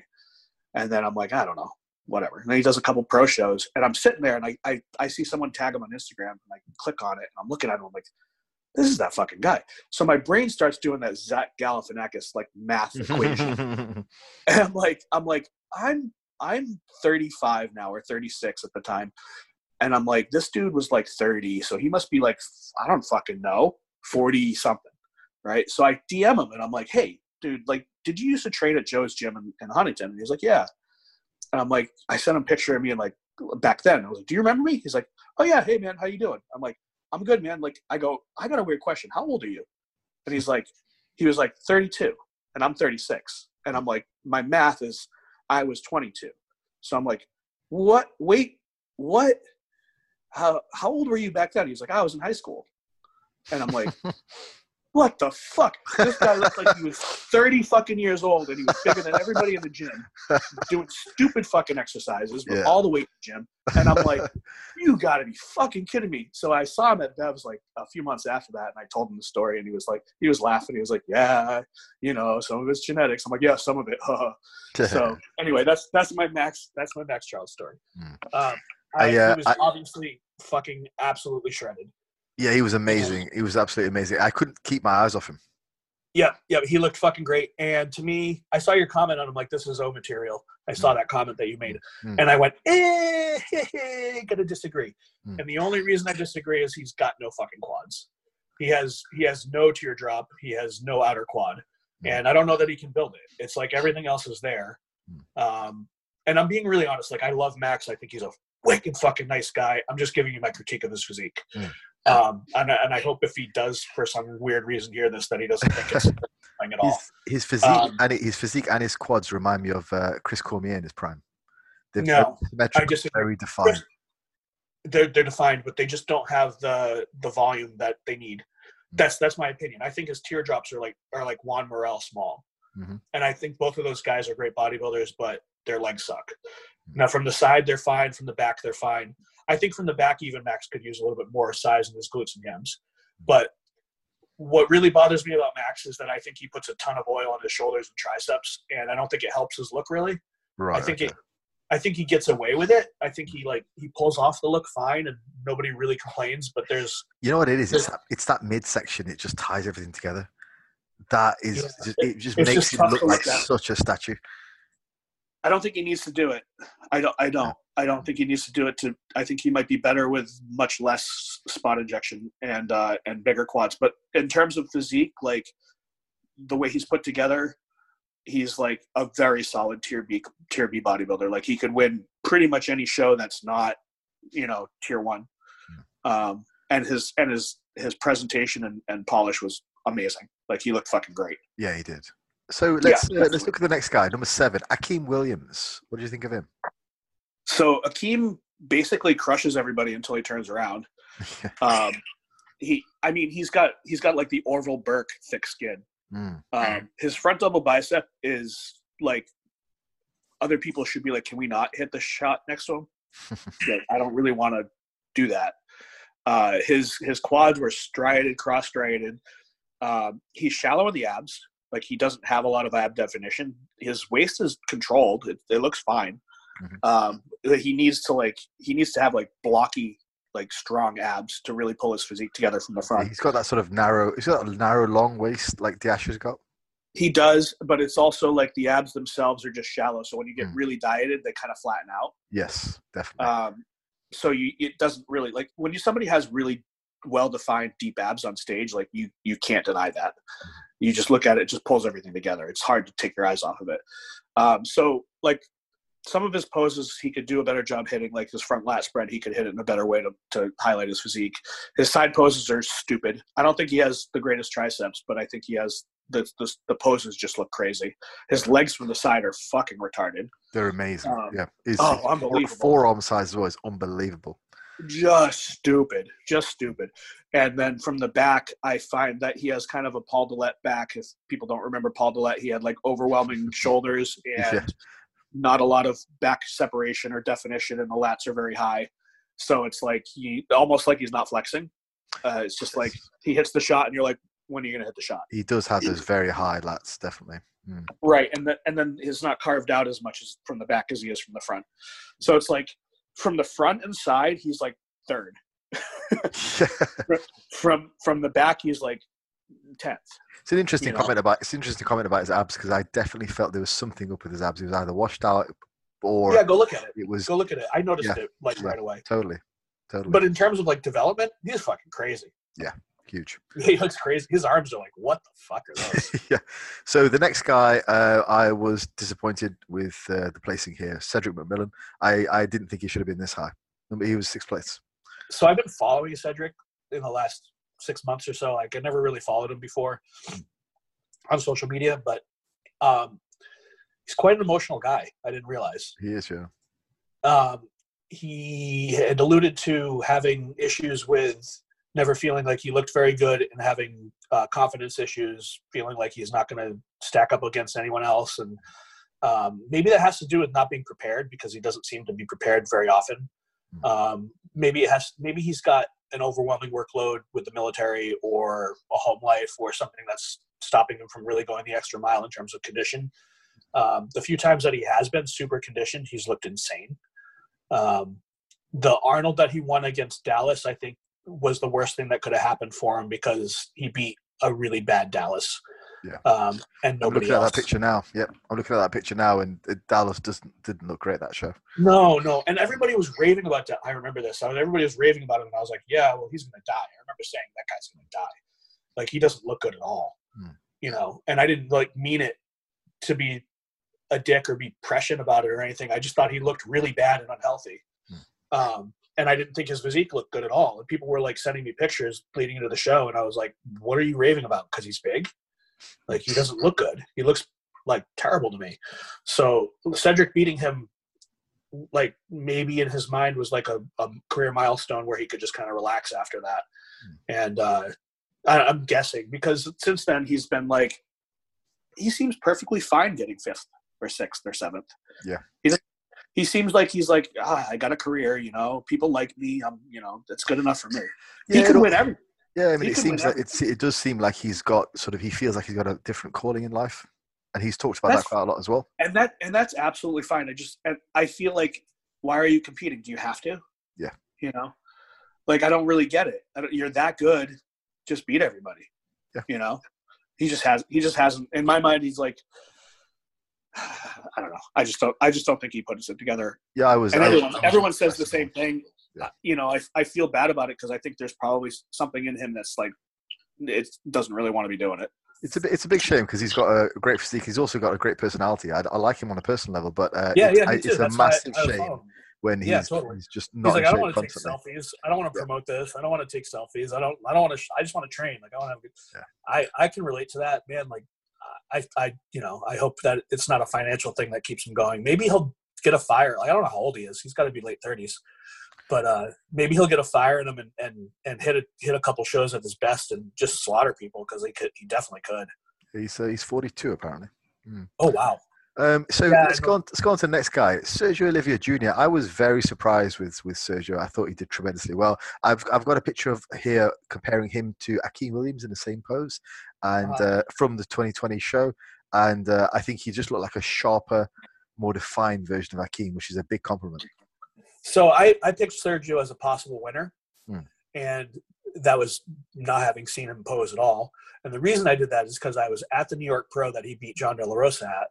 I walked in for the finals that night. I didn't see the prejudging, and everybody in the room said De La Rosa had the show.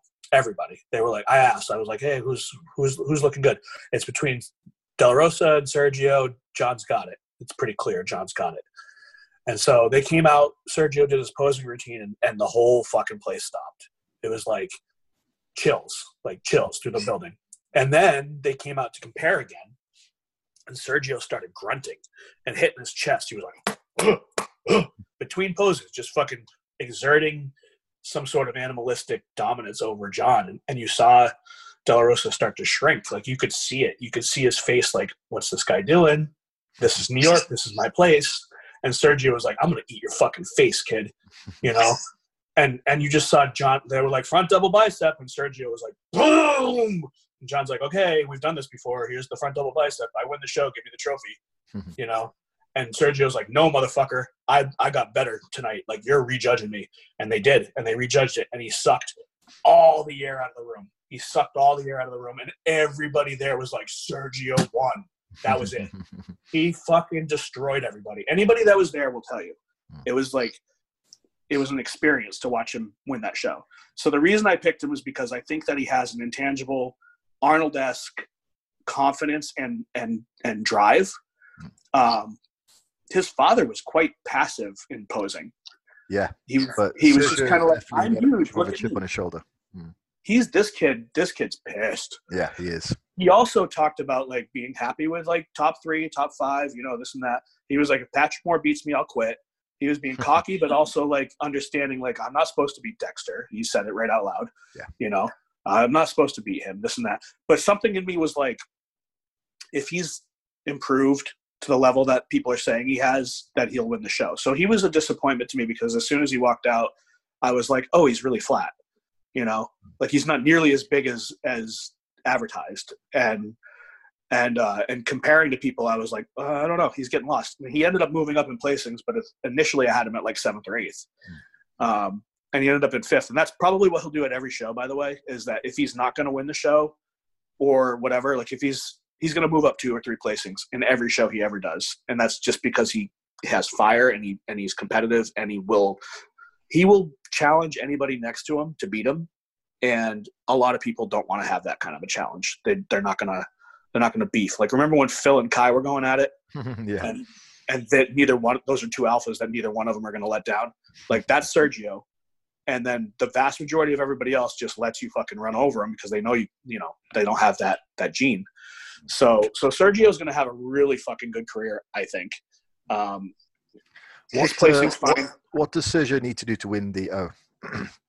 I picked him as an Olympia winner in the next 2 to 3 years. And what he has to do is get bigger, retain the lines, and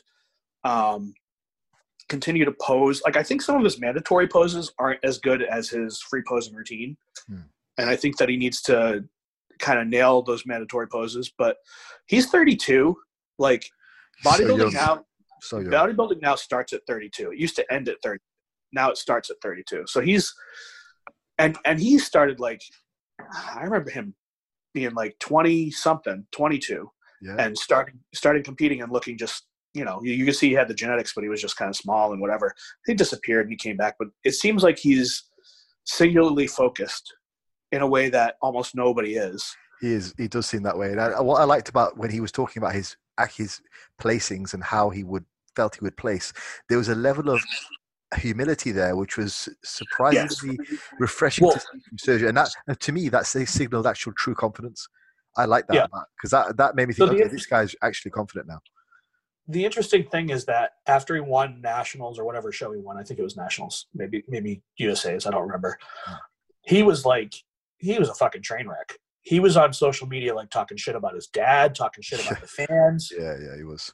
He'd be on Facebook and somebody would say something that wasn't even really, like, pointed at him. It was just like an honest critique, and he would get on and fucking bash the fan. He'd be like, "You don't know what the fuck you're talking about." He did that right up until fairly recently as well. Definitely, he's definitely got that chip on his shoulder. He needs to learn to sort of put that away. I had a friend and a former client who everybody was watching, like, a classic physique show. Sergio was like 4 weeks out of his show. This is last year or the year before. I think it was actually before the New York Pro that he won. Anyway, my friend was like, "Oh, it's between these 2 guys," and everybody was like, I think it was Steve Lazarus and somebody else. It was like everybody was arguing over who should win this classic title because they were apples and oranges. And so my friend said, it should be this one guy because this, and this. And Sergio got on and was like, "You don't even know what the fuck you're talking about. Who are you?" It was like, and he was like, "Hey, man," like, my friend was like, "Hey, I don't know why the fuck it matters to you. It's just an opinion. like, this is what I think." Anyway, the one that my friend said was going to win won the show, and he came back, and we all came back in and just, like, fucking trashed her. Like, everybody on the side was like, "Oh, he must not know what the fuck he's talking about." And Sergio fucking hates it. He hates it. I don't think that's there anymore. Like, I think he's kind of moving on. I think he's moving past it, and that's good to see. So moving on to the next guy then. He was the biggest little fucking pussy for a while. Yeah. So I think he's focused now. Moving on to the next guy, we've got a guy who's also very young, but maybe you can explain to me why he got a placing so high, because I didn't see him in even the top 6. Steve Kukla. Tell me why I'm wrong, because I don't rate this guy at all. I don't like his physique. I don't like his front double bicep. I think his biceps have no definition whatsoever. Right. Yeah. I think he looks good. I just don't think he looks like much. It's very boring. He's very big. It's just a boring physique. And now I have seen pictures. I don't know if they're doctored, but I've seen pictures of him like where he looks extremely conditioned, more than I thought he did on stage. Mm-hmm. I saw some side tricep pictures that I was like, dude, are those the ones from Instagram, which he posted about a week or two before? Yeah, probably his own Yes. doctored photos. Maybe. Yeah. I don't know. Yeah. I've also seen some hotel shots of him. Like before the Olympia last year, he looked better the night before. Well, funnily enough about those pictures, when you repost them onto Facebook, they lose a lot of the filter, and he looks very average. So I think it was a filter. He looked very, very shockingly good in some of the pictures that I saw. And then when I saw him on stage, I was like, I don't really get it. I think it's just a matter of like the guys that he beat were not that good yet, is really what it came down to. Yeah, it's like maybe. the depth of the competition was like the top 3. Yeah, maybe. But you look at sort of like the quad sweep and stuff, and going back to Max Charles, I don't see Kuklo's quad sweep being any better. I see his definition being. He has better quad sweep. Worse. Kuklo has bigger legs and better quad sweep, better adductors, but he doesn't have any detail on the legs. He has veins. He doesn't have detail. People confuse vascularity for condition. It's not. Yeah. So that's what I think about Kuklo. He doesn't have like billowing muscle around the knee. So you might look at his quads and say like, oh, they're not that big. They are big. They're just not shapely in a way that makes you look at them and say, and they're not detailed. It's also the fact he's 5'11". Like he's going to need to probably just be bigger. I don't even know how he's going to do that. Yeah, I know. I don't think it's going to matter. It seems like there's muscle. He's got the space to put muscle on his frame. Right, but I don't know that it'll matter. He'll just look like it's like if you take him and make him a 10-pound bigger version of himself, he won't be any better. No. He needs to get detail. You need to see a split in the bicep. You need to see like insertion in the lower back. You need to see hamstrings get gnarly. You need to see his quads get dug out. Like if he did all of that, he would look fucking crazy. He would, but then are they rewarding that? They're rewarding more fullness. I don't give a fuck. When it comes to fullness, he starts looking soft.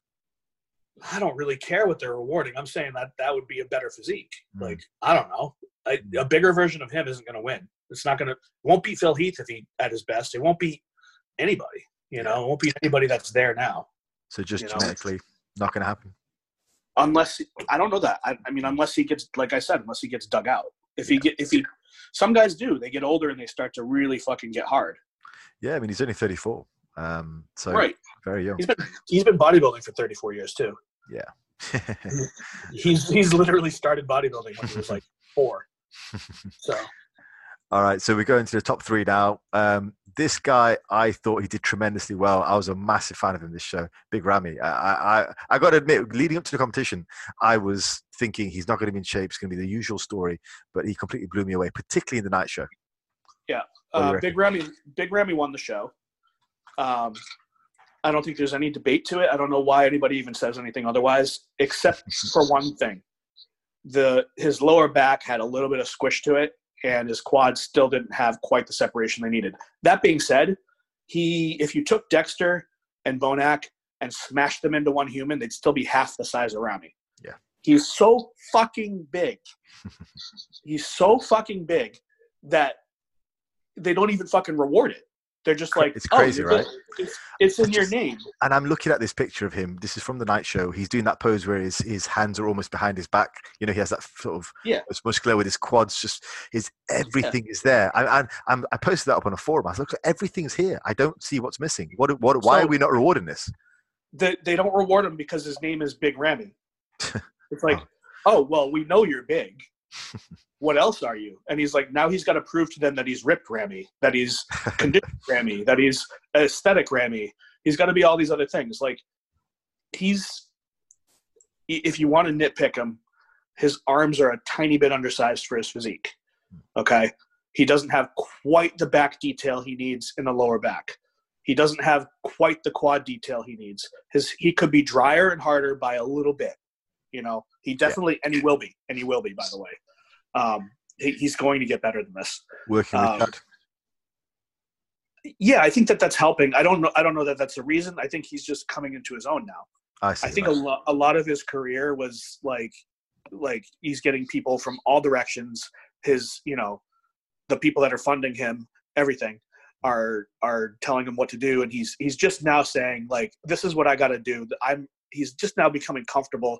I think Big Ramy is a sweetheart of a human being. I get that impression. I think he's like a pleaser. He doesn't want to say no to anybody. He doesn't want to like make waves. I think he's also fiercely competitive and very, very embarrassed that he hasn't won. Well, we saw the apology he gave for his performance, which was a big shit, because I thought he did great. I think he sincerely feels apologetic that he hasn't won for his fans and for his family. Yeah, I think that's a real thing. But he fucking decimated the show. I don't give a shit what anybody says. Like, he was just too, like, go look at the comparisons now. He's just too good. He's too big. No, I agree with you on that. Bonac has a better side leg. Okay, Dexter has a little bit better flow in whatever pose. It doesn't make a difference. Ramy's good enough, and he's huge and conditioned.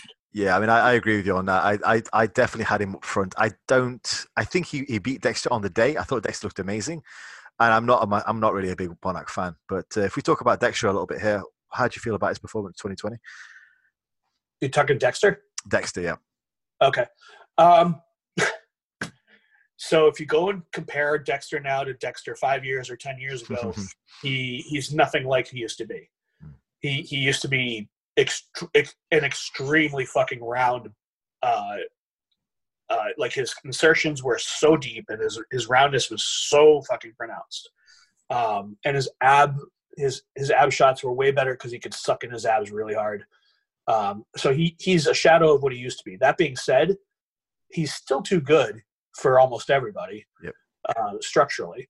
And he's got a lot of muscle maturity. Like, his back double biceps is, if you look at it against himself, it's not the best version of him. But if you look at it against others, he exposes weaknesses. Mm-hmm. So it's hard to put him. I mean, I was watching the show with Chainsaw. We were talking back and forth, and I was like, during the prejudging, I was like, I'm giving this to Dexter. And until I went back and looked at the comparisons, what I always do is I freeze frame the comparisons and look at each one after watching the show. So in a live play, like, I was like, Ramy looks a little under conditioned to me, and then I'll get into Bonac after. But I thought Dexter edged out Ramy. I had Dexter, Ramy, and then Bonac. That's how I had it.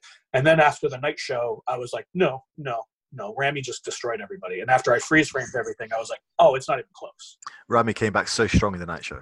So strong. Very, very strong. And then just, if you take the time to freeze frame everything and look at the shots, it's pretty undeniable. It's kind of hard to palate, So, but a lot of it is like the judges are watching it in real time. They probably don't go back to their room and freeze frame everything and look at it. They're getting an impression based on the way people move, their charisma, everything. They're getting all of that, So I thought Dexter was, as always, extremely professional and polished. He never looks like he's having a hard time posing at all. Yeah. He just looks like it's very easy.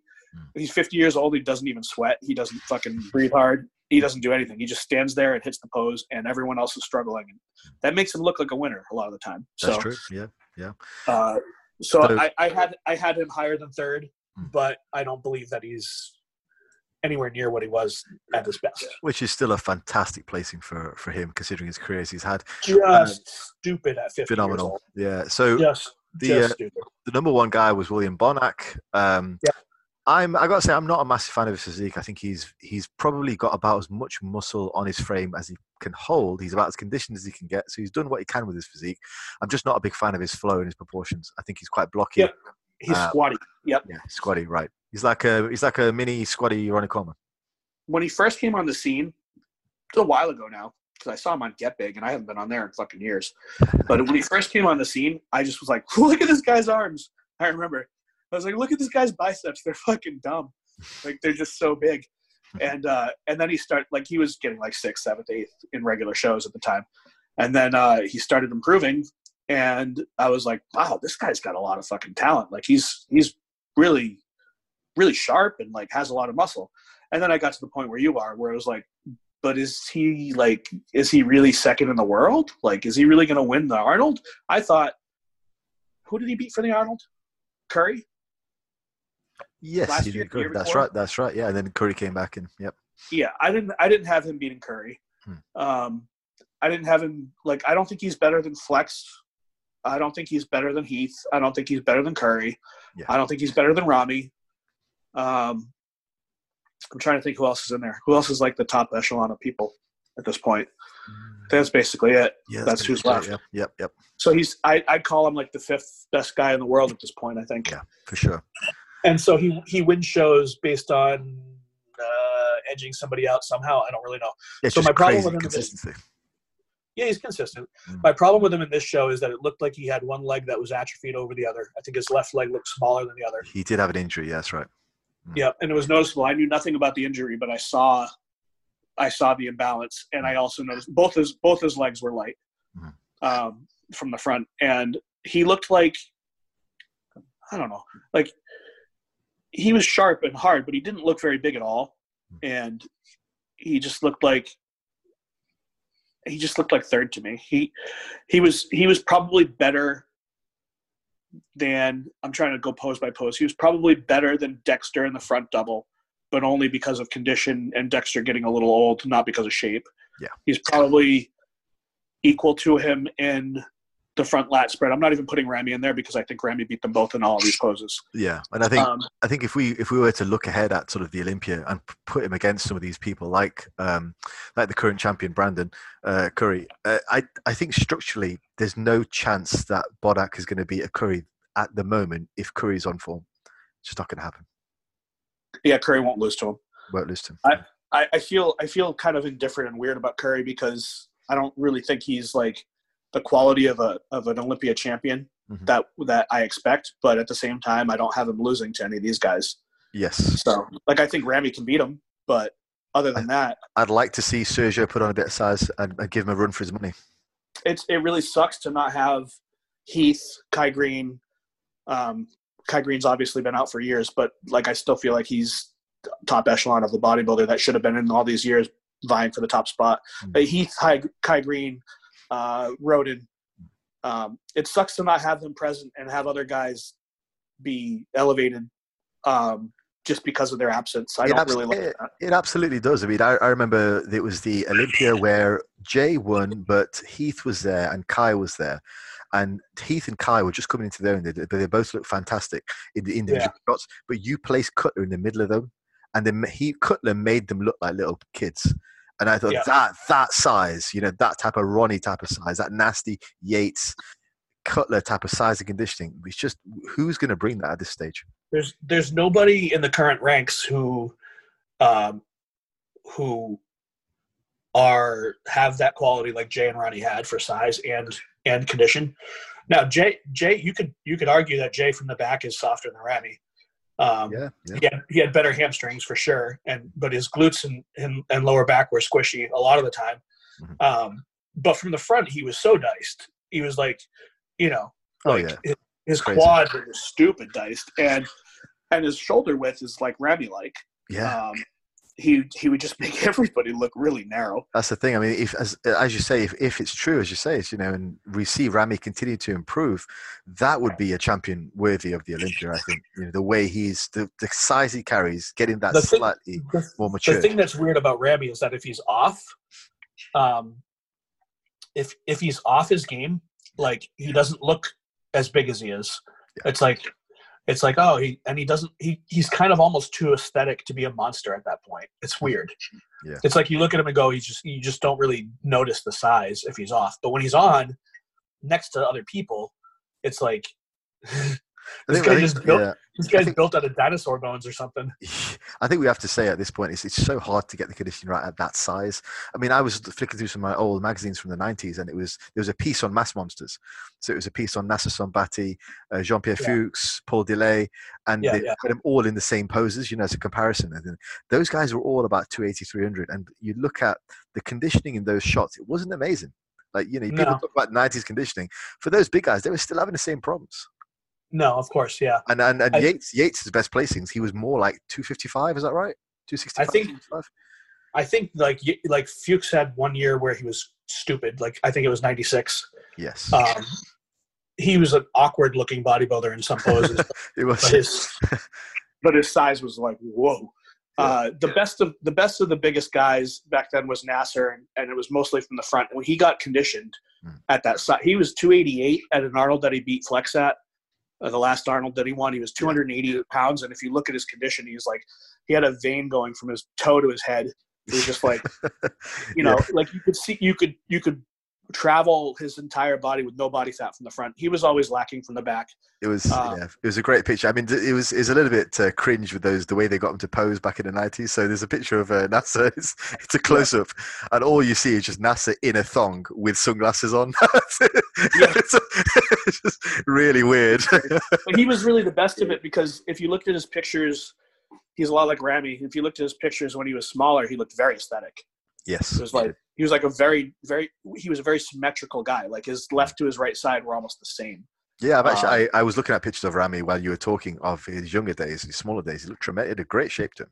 Yep, same with Nasser. Like you would look at Nasser from like when he turned pro. I think he turned pro. He's like 235 pounds and 245 pounds, maybe something like that. He was much smaller, and he looked like, go find the pictures. He looked like you took a person, folded it down the middle, and had like a mirror image. He was very symmetrical. Yeah. So that did him a lot of service as he got huge, because he didn't start to look mishappen. He looked very symmetrical. Yes. Even after he oiled up everything, it started getting weird. But before that, he was like, when he pushed Yates for the title, he was quite tremendous.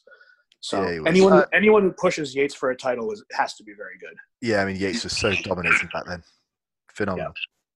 Yeah. So that's my call. I have it Ramy, Dexter, Bonac. I thought Bonac got an absolute gift. Mm-hmm.